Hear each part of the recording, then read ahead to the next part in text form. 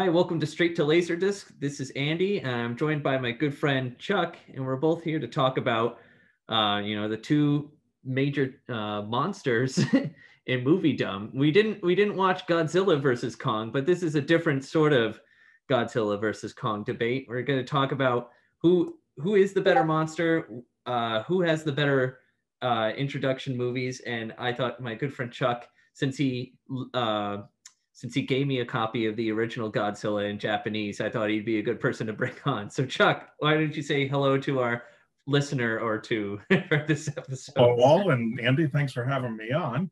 I've been a fan of Godzilla and King Kong all my life. I'm one of the monster kids that grew up in the late 50s or through the 60s with the monster craze, things like the Monster Mash, Chiller Theater, Creature Feature. I was part of all of that, and that's kind of where I saw my first Godzilla. And the first Godzilla movie I saw was the American version, which is Godzilla King of the Monsters, with Raymond Burr, who talks to people's backs in the whole movie because they hired actors to play the Japanese actors from the Japanese version. We're not going to talk about that one tonight. We're going to talk about the Japanese one. And King Kong was the required watching every Thanksgiving afternoon. When football came on, the kids went to the other room to watch King Kong because Channel 11 WPIX out of New York was playing it every Thanksgiving, followed by Son of Kong, followed by Mighty Joe Young. So those are my first exposures to these monsters. Yeah, I would say my first exposure to at least King Kong was roughly around. I gotta say, I must have been like younger than 10 years old, but I didn't watch the full movie then. But the first time I watched it, I was in middle school, and my mom, it was a cool mom moment, let me stay up late one night to watch it because the Peter Jackson King Kong movie was coming out. So TCM was playing it, and then Godzilla. I mean, I've known the character since I was a young wee lad, but I actually, funny enough, just watched the movie the other day. So, in preparation for this episode, so my I guess you're a late bloomer. Yeah, I am, but maybe a late believer too. But I guess first, I want to just ask you a little bit about since King Kong did come out first. It came out in 1933. It was an RKO.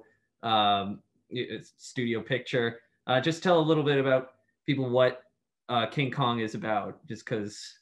Well, King Kong's basically your epitome of an adventure story. It's about, the character in the movie that Robert Armstrong plays, the movie producer, he just goes off on this tangent with Fay Ray. It's about adventure, it's about romance, and he's actually saying everything the movie's about.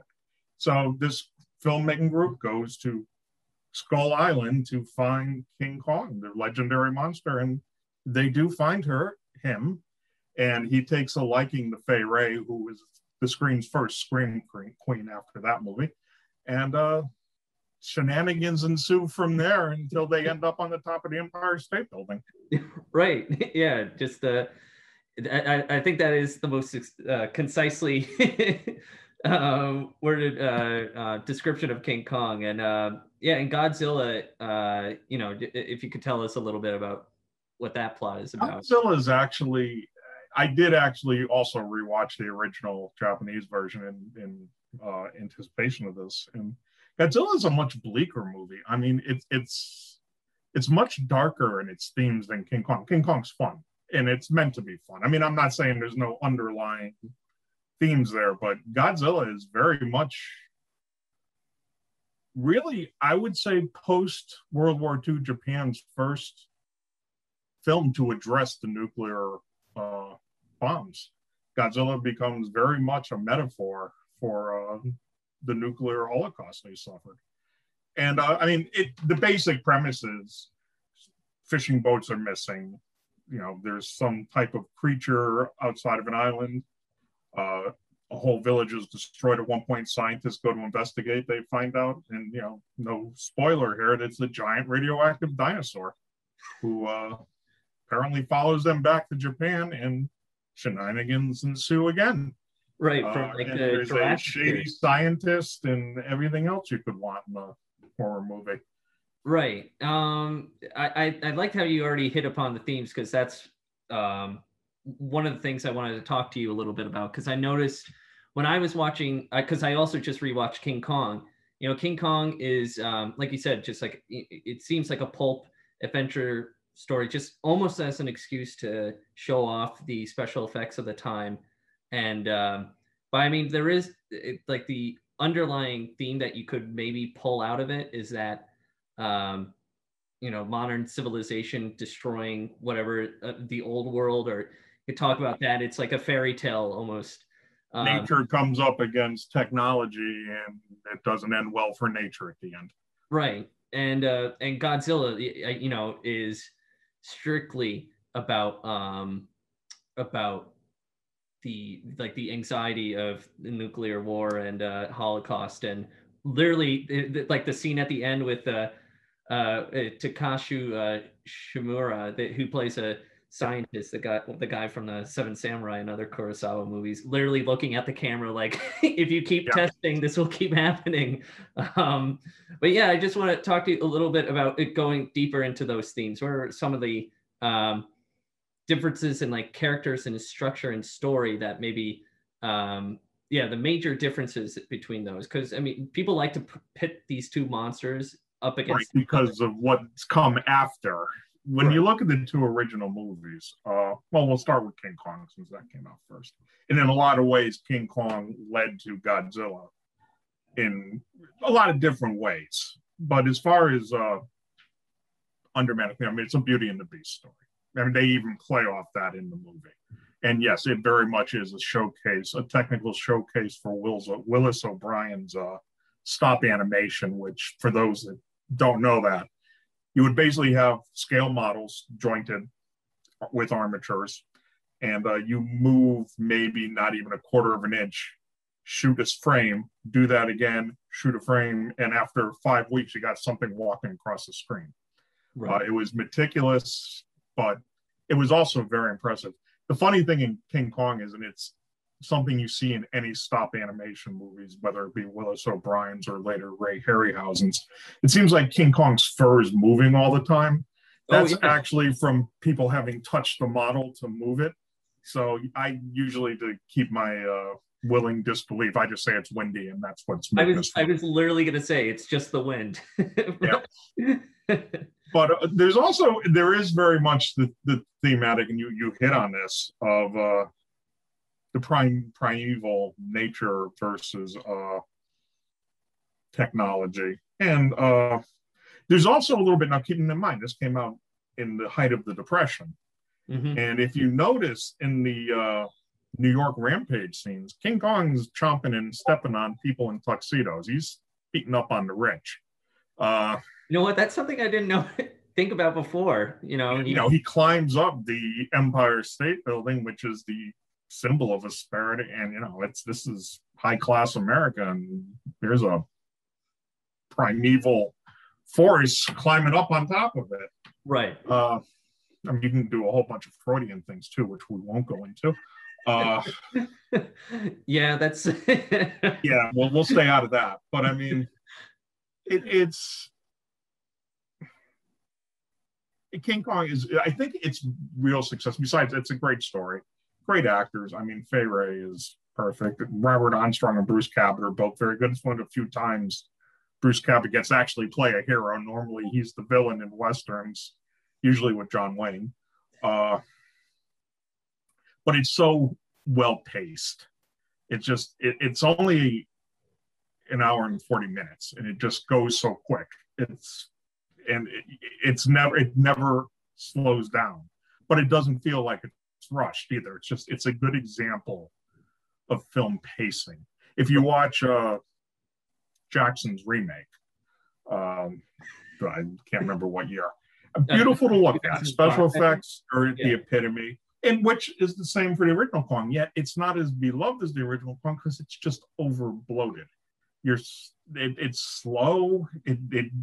I remember seeing it in the theaters with my daughter and her looking at me like an hour in, there's going to be King Kong in this movie, right?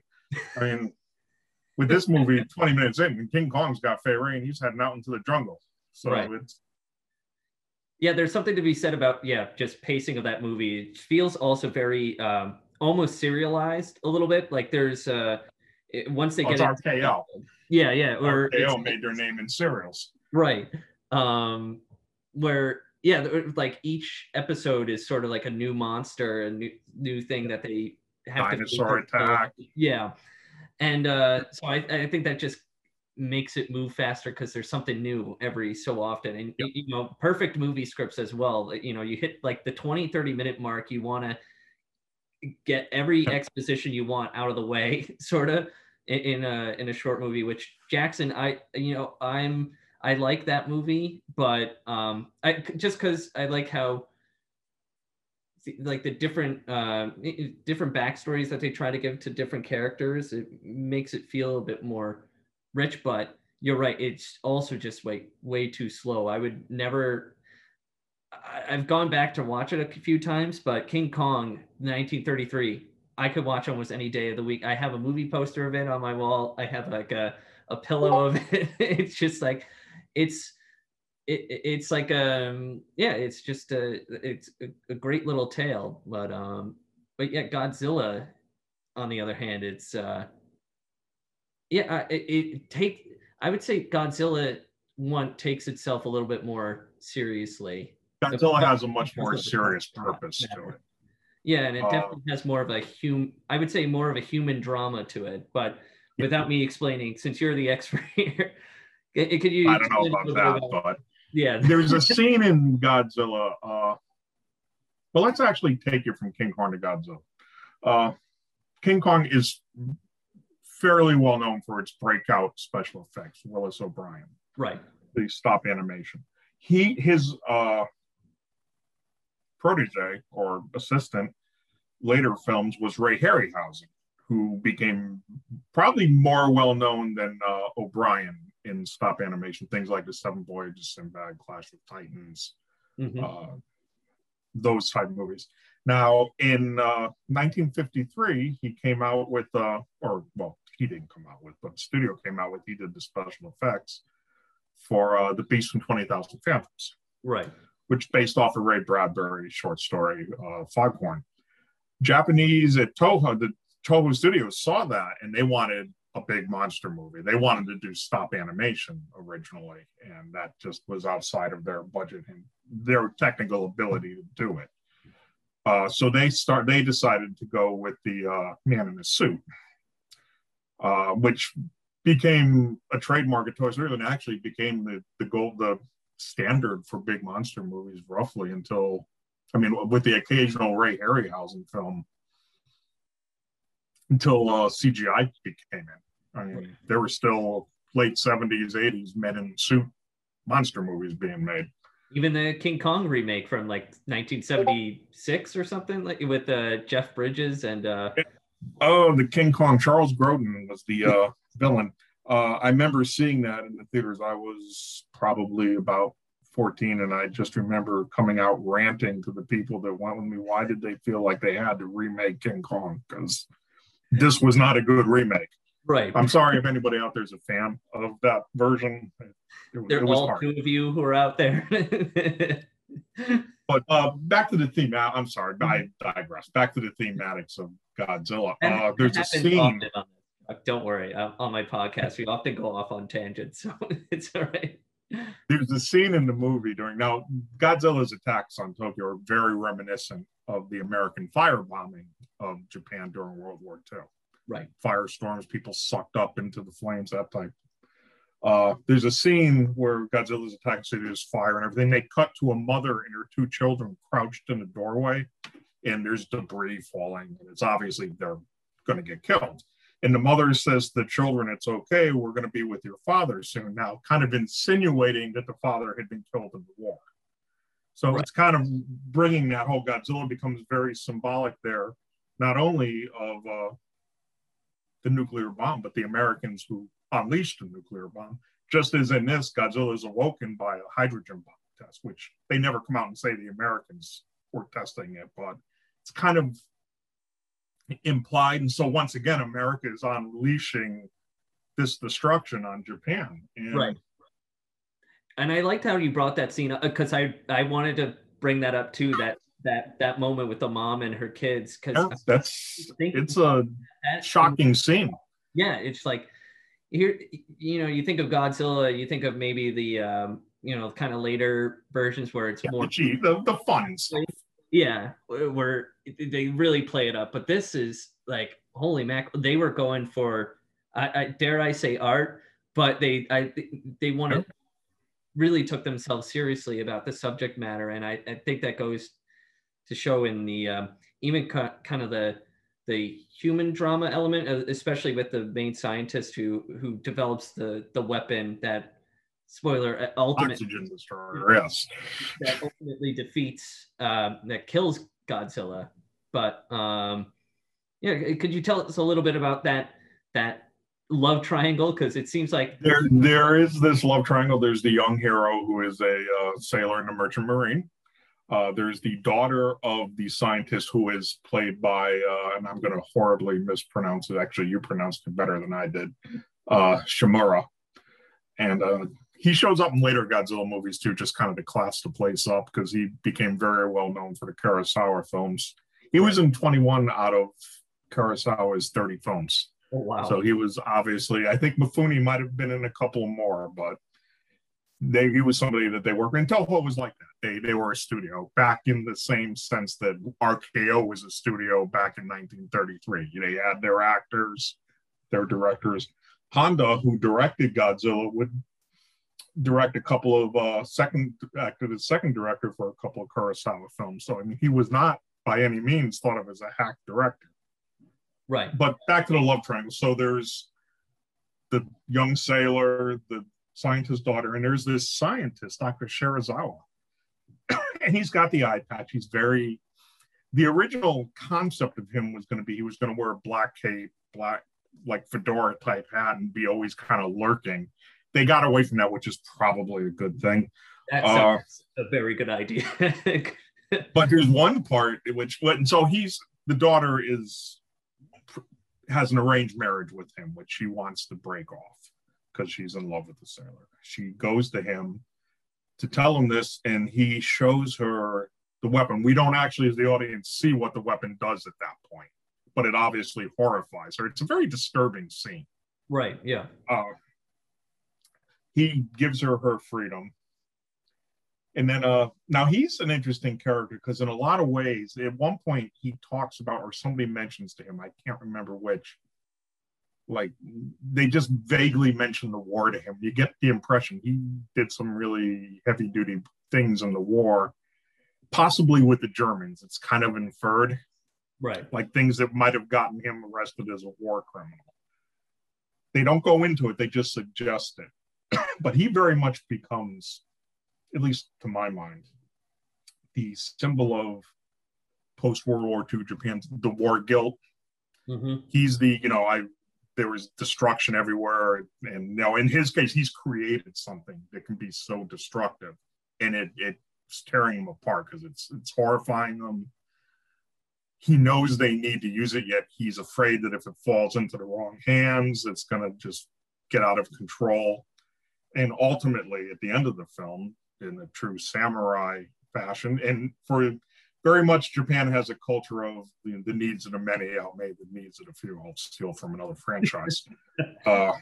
And he does that at the end. He sacrifices himself, right? To take out the rest, and also to ensure that nobody else has this horrible weapon. Right, which sort of implies that, like, hey, U.S. or countries that have, nuclear capabilities, maybe, destroy all this because it's not good for us. You don't want to awaken any more darkness or beasts or monsters, if you will. But it's a matter of just because you can doesn't mean you should. Right, exactly. But yeah, I mean, obviously these two movies are heavily reliant, I would say, on special effects. And from what I understand, from what I could read and watch about the making of Godzilla, they really looked at King Kong and wanted to, implement those styles. And you could see the miniatures and, different sets, and they really wanted to be accurate to what Japan looked like, or, certain buildings that were recognizable for the impact of what like the fire bombings allegory and whatnot. But I guess maybe I want to ask you a little bit about at least I see them that way, that they're special effects driven. What do you see them that way, and what do you think King about Kong? Very much so. I mean, without King Kong, there's no movie. And I mean, you want to see King Kong. Now, Godzilla is interesting because they film a lot of it at night, so they're kind of.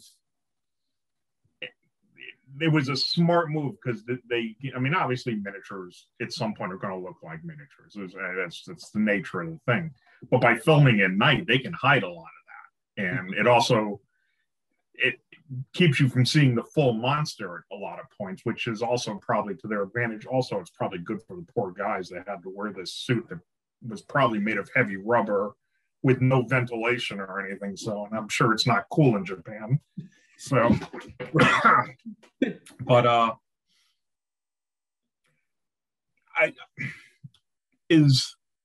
could Godzilla exist about the monster? No, but I think they could have even gotten away with lesser special effects with the story if they had to. Fortunately, I mean, what they came up with is since they couldn't do stop animation, what they came up with was a great substitute. And you can see in the subsequent films, because Godzilla went very much from being a very bleak moral story to becoming very much, by the second film, really, Godzilla versus the Fire Monster, with Angulus the giant porcupine. It's already becoming more kid-oriented. It's more fun. It's much brighter. And then I believe the third film in the series was Godzilla versus King Kong, the Japanese Godzilla versus King Kong, which is so fun to watch. You just have to go in. It's what it is. Sometimes they forget to put the little black makeup around the actor's eye in the King Kong suit, so you actually see human eyeballs sticking out, but that's okay. But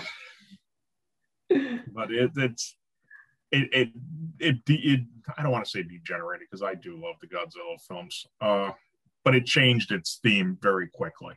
Right. The first story was very much a dark. Well, I guess actually you could look at the Alien movies, the same kind of transformation. The first film's a horror film. Right. You know, it's a mystery. You don't really see it until the end. It's, you know, there's a lot of gore. The second film is just it's a roller coaster. It's fun. Well, there are people getting eaten, but it's just more of an adventure.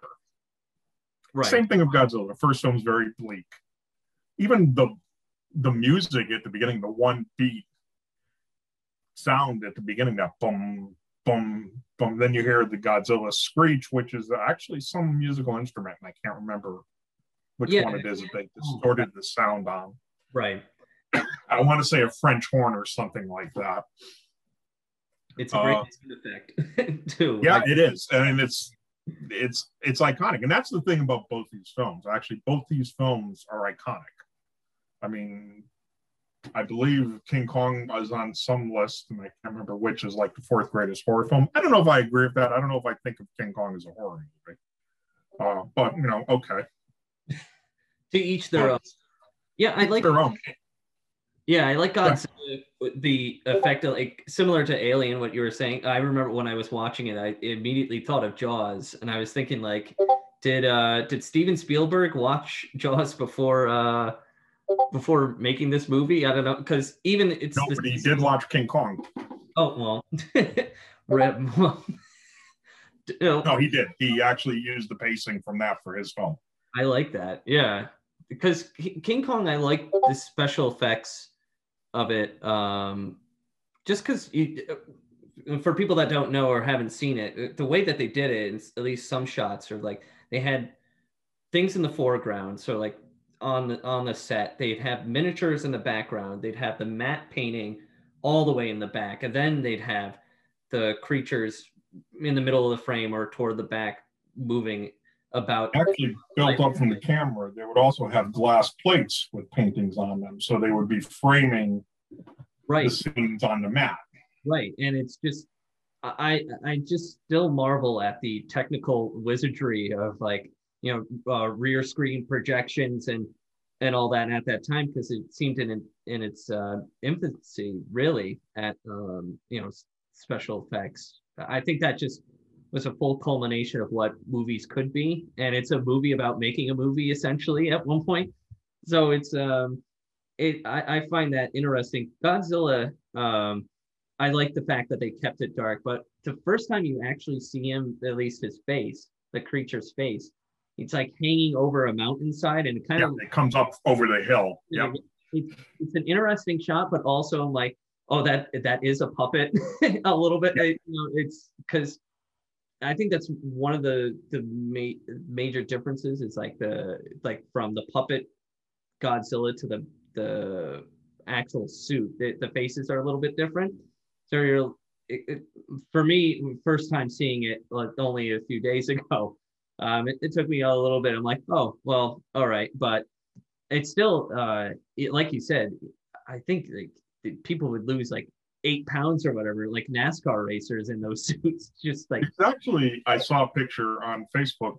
They had 3 of the actors that played Godzilla in a picture, and they're like, well, of course they're like 1,000 years old now, but they're all bent over and everything. I'm like, these guys just ruined themselves doing that. It's interesting you brought up the thing with Godzilla, because the puppet is, they used the puppet in that one shot, and also a lot of when he's breathing fire or radioactive breath or whatever. It's also got the puppet. I always found a little unsettling because the eyes are like, they're like shark eyes. They just look dead. Right. Which I was like, ugh. Now King Kong also has a little of that when they have they built a full scale King Kong head. He's just like when he bites on people and stuff. So there's a little of that too. You're like, wait a minute, that's not King Kong.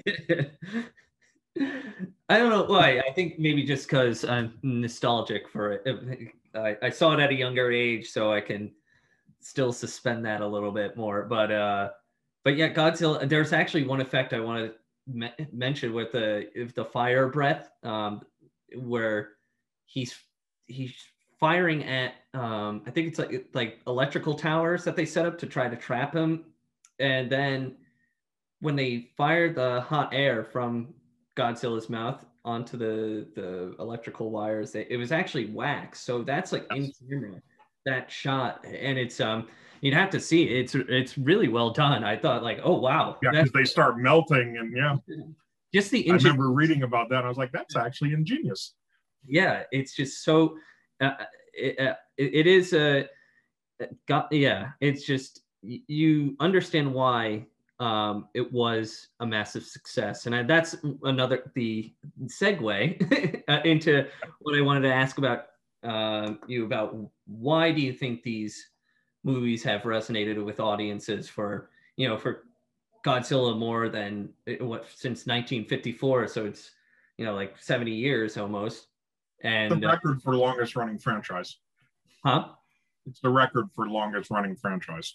Godzilla. Oh, yeah. Even more so than James Bond people. So yeah. It's just that's a good question. I mean, King Kong. I mean, it took how many years for King Kong to be remade? 50. I think about 54. Yeah, a little over 50 years. Now, granted, there was the Son of Kong, which was an immediate sequel, came out the same year as King Kong. The Son of Kong does not live up to Kong. I mean, it's fun. It's much more of a younger person's movie. It's not much of an adventure. The cast is definitely not as good. And the character Kong shows up in some cartoons, things like that. Mad Monster Party, Rankin Bass's thing from the 60s, which if you haven't seen it, see it. Scooby-Doo. But why is King Kong lovable? Because it's Beauty and the Beast, and King Kong just wanted to be loved, and everybody wants to be loved.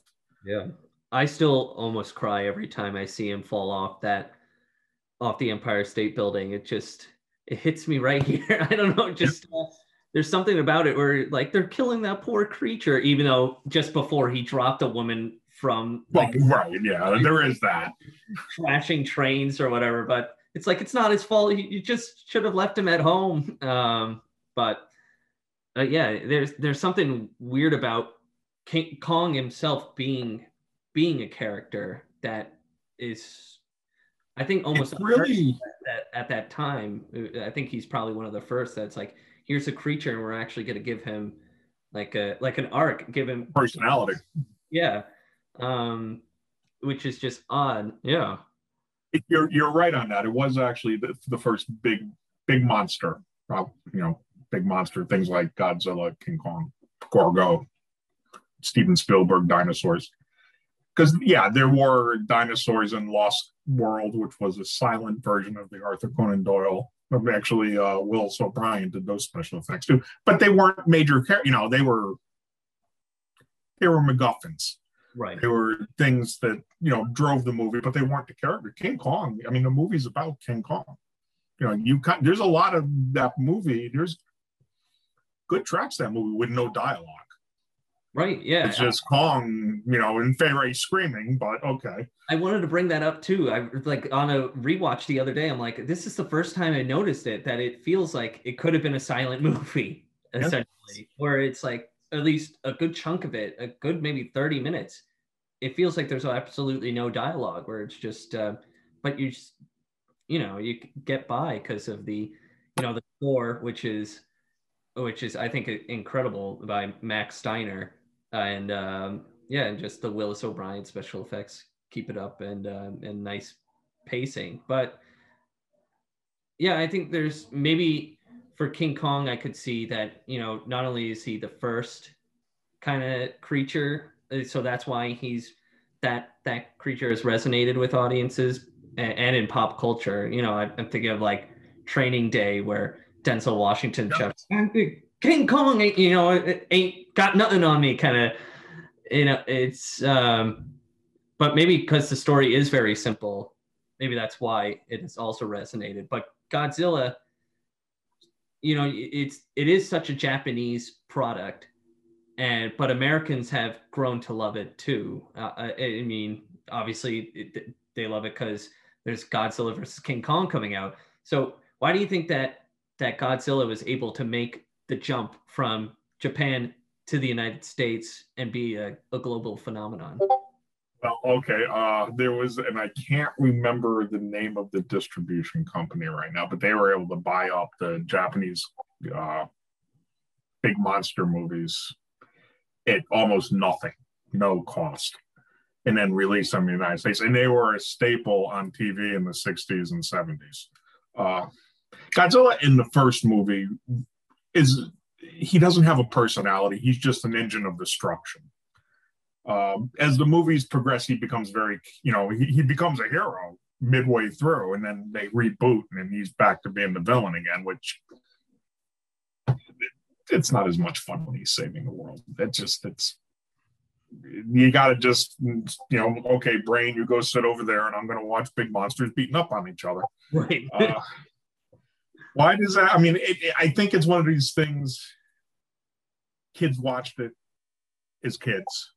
My generation on the 4:30 movie, which for those of you who don't know, we would come home from school and there was the 4:30 movie, which would go from 4:30 to 6. So it was something for us to watch while mom was making dinner, or dad was making dinner. And I think it's like a guilty childhood pleasure. It's like, why do you like Hershey bars? They're terrible. They're terrible chocolate, but I ate them as a kid. Or, Twinkies. The modern Godzilla movies, which is interesting because Japan stopped making Godzilla movies, I want to say in the early 2000s, with Godzilla Final Wars, which if you want to watch an all-out monster bash with an American wrestler in a Japanese movie speaking in English, it's just one of those things you got to watch to really appreciate it. And it runs like 2.5 hours. It's just an all-out, we're sending him off with a big splash. And then the Americans had the rights, and they made the Godzilla King of Monsters. Oh, I thought you were talking about the Matthew Broderick one, which is like, the Matthew Broderick one we don't talk about. That's funny because that version of Godzilla shows up in the Japanese film Godzilla Final Wars. and gets beaten up by Godzilla like within, it's like a 2-minute fight and he's done. And I think one of the characters says something like that thing's only good for eating tuna. That's a lot. And then the King Kong Godzilla coming out, and now this reverts back to Japan, the rights to Godzilla. So I'm assuming they're going to be making movies. They did. The most recent Godzilla movie was Shin Godzilla, which I don't remember what Shin translates to from. It was an interesting film. It was kind of a whole reboot on Godzilla. And I won't go into it, but it was more of it almost seemed like a movie of how governments are unable to deal with emergencies, because it was told very much from that point. Godzilla was very not a big character in it. So it'll be interesting to see what the Japanese decide to do with the franchise. Right. Yeah, I just thought of another monster that has been trying to, another like Cloverfield. I'm trying to think of Cloverfield trying to inject itself into sort of this, like, we could be a big monster movie too, but I don't know. There's just something about, a giant reptile versus a giant ape that is simple. That radioactive dinosaur, man. Yeah, that's why Cloverfield was more like Beast of 20,000 Phantoms. It's a big monster loose in New York. Mm-hmm. Yeah, I haven't seen that movie yet, but I, of course, in doing research on Godzilla, I of course came across at least snippets. Worth a watch. Yeah, and because you think, Godzilla, it's those American monster movies probably dealt more with, like, the Red Scare being the underlying themes or whatever, but Godzilla is something very different. Actually, the Beast from 20,000 Phantoms did deal with nuclear weapons. And, it did. Okay. Yeah. Well, I've been proved wrong. That's why I had you not to the extent Godzilla does, but yeah. But so with the new movie coming out, and I haven't spoiled it for myself, but who is the better monster? Who do you think would win in a fight? Godzilla or King Kong? Well, I could start doing the American news footage from the Japanese King Kong versus Godzilla. King Kong is a thinking monster while Godzilla is, but I won't do that. I mean, I got to root for Godzilla. He's a radioactive lizard. I mean, come on. Well, I did. King Kong's going to do his best, but it's a radioactive dinosaur. Right. I did think of the scene where, like a snippet of the original Godzilla versus King Kong, where King Kong is literally stuffing a tree down Godzilla's throat during the fight. I hope there's another scene like that in this version. For some reason, electricity makes King Kong, being a mammal, stronger. I'm not quite sure how that worked, but okay. I don't know why. It's something to do with TV at the time. Yeah. But I got to root for Godzilla. Well, sorry, I know it's not very American of me. But... Well, that's all right. We'll just have to rescind your citizenship cards. But I mean, obviously, I would say, like, my favorite of the two, I've sort of, maybe I've been biased or whatever, but has been King Kong, just because I've grown up with it more so. But Godzilla, on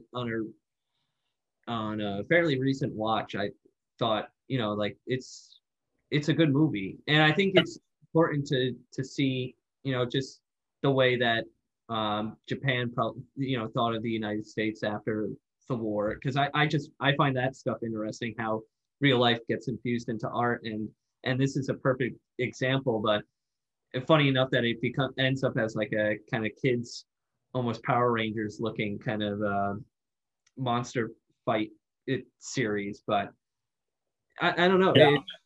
It's a good movie, and I'd say it's worth a watch just to see the influence that it's had on movie characters. And I think that movie alone sort of, I don't want to say it saved Toho Studios, which is the movie that the production company that put it out, but it made it skyrocket more so than, like, it put Toho on the map, at least outside of Japan. Right. And I would hazard to say you would not have Kurosawa and this is probably blasphemy, but you would not have him having been as popular in the United States, before all, cable and everything back in the 60s without people having watched Godzilla movies and going, well, this was interesting. What else? What other Japanese cinema is there? Right. Yeah. That's a great point. I wish I'd, yeah, I feel that exactly, that he was the sort of the gateway drug. I was just thinking that. Open the door, yeah, to Yep. Japanese cinema. The Trojan horse. We'll put this in, but look inside. There's something really good. Godzilla versus the Trojan horse. Who will win?